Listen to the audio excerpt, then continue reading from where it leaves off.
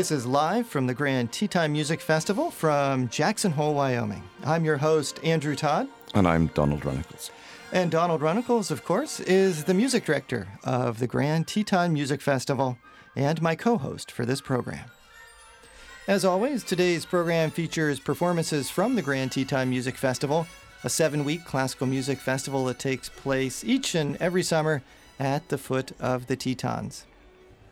On today's program, music by the giants of the classical period, Haydn, Beethoven, Mozart, and Schubert, selections from symphonies, quartets, and a piano concerto. Here is the first movement of the Military Symphony by Joseph Haydn, coming on stage now at the Grand Tea Time Music Festival in Jackson Hole, Wyoming. Guest conductor Nicholas McGeegan, whose home orchestra is the Philharmonia Baroque Orchestra and Chorale in Berkeley, California.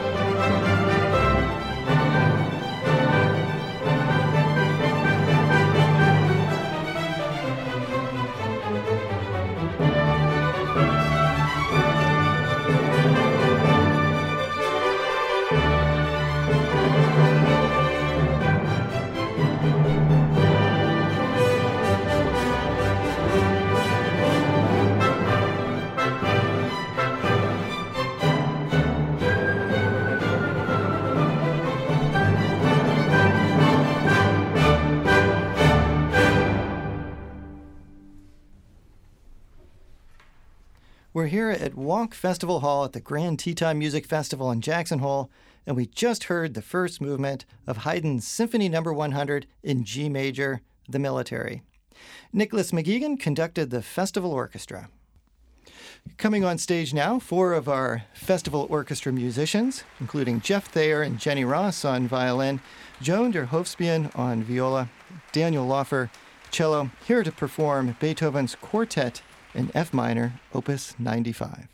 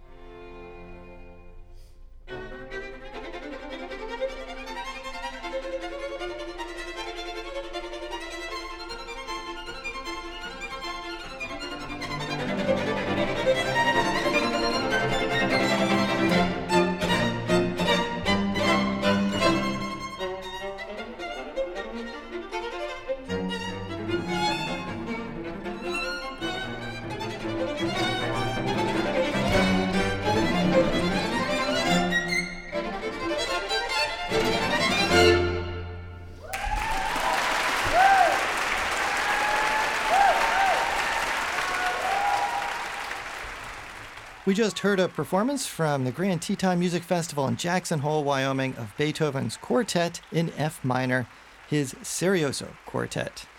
We heard Jeff Thayer, who hails from the San Diego Symphony, Jenny Ross, formerly of the Pittsburgh Symphony, Joan der Hoofdspien of the Houston Symphony, and Daniel Laufer of the Atlanta Symphony. And you're listening to Live from the Grand Teton Music Festival in Jackson Hole, Wyoming.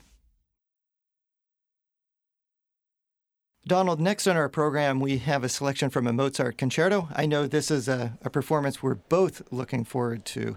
It features one of your frequent collaborators, Garrick Olson, on the piano. And this is Mozart's Ninth Piano Concerto in E-flat major, the so-called Jeune. Many scholars point to this work as definitely launching Mozart into a new period of maturity. Certainly in this gorgeous work, you feel that the piano, in this case, is very much an equal partner to the orchestra. That is to say, it's not just blah, blah, blah, the orchestra, and then let me show you what I can do.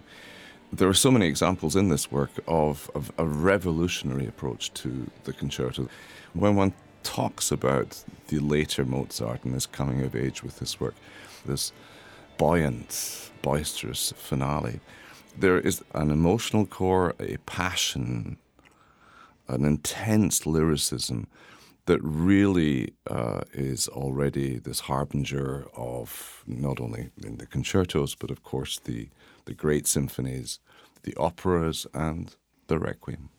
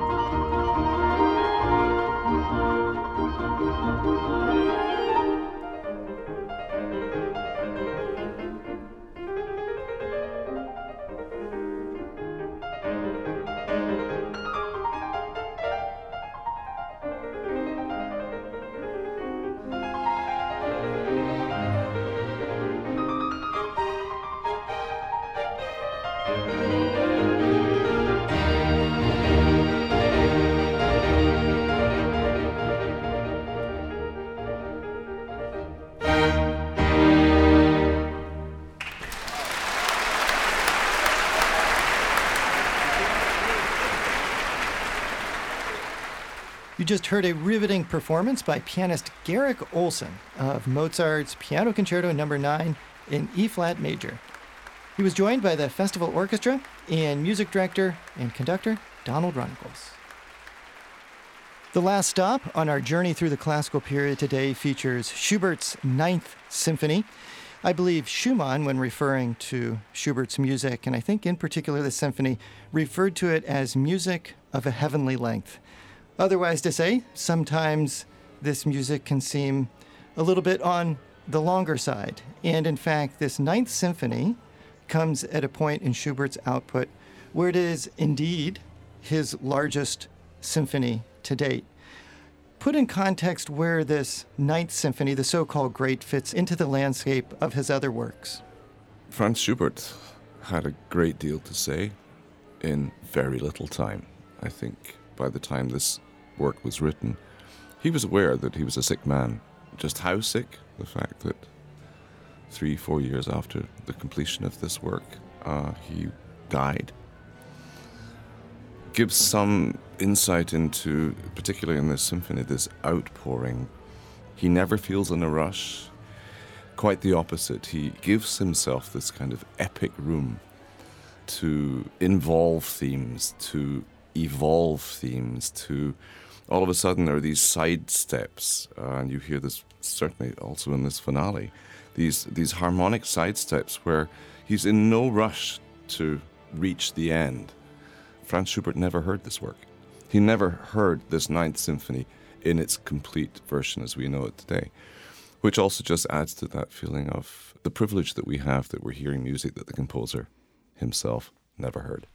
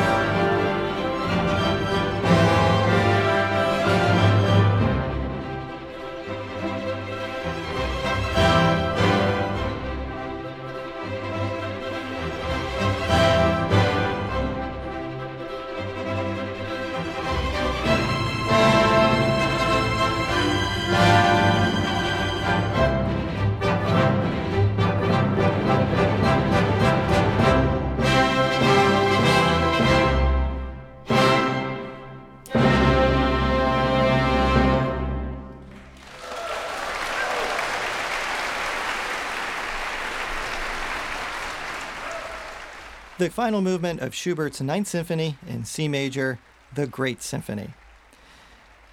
Conducting that performance, Edo de Waart, joined by the Festival Orchestra at the Grand Teton Music Festival.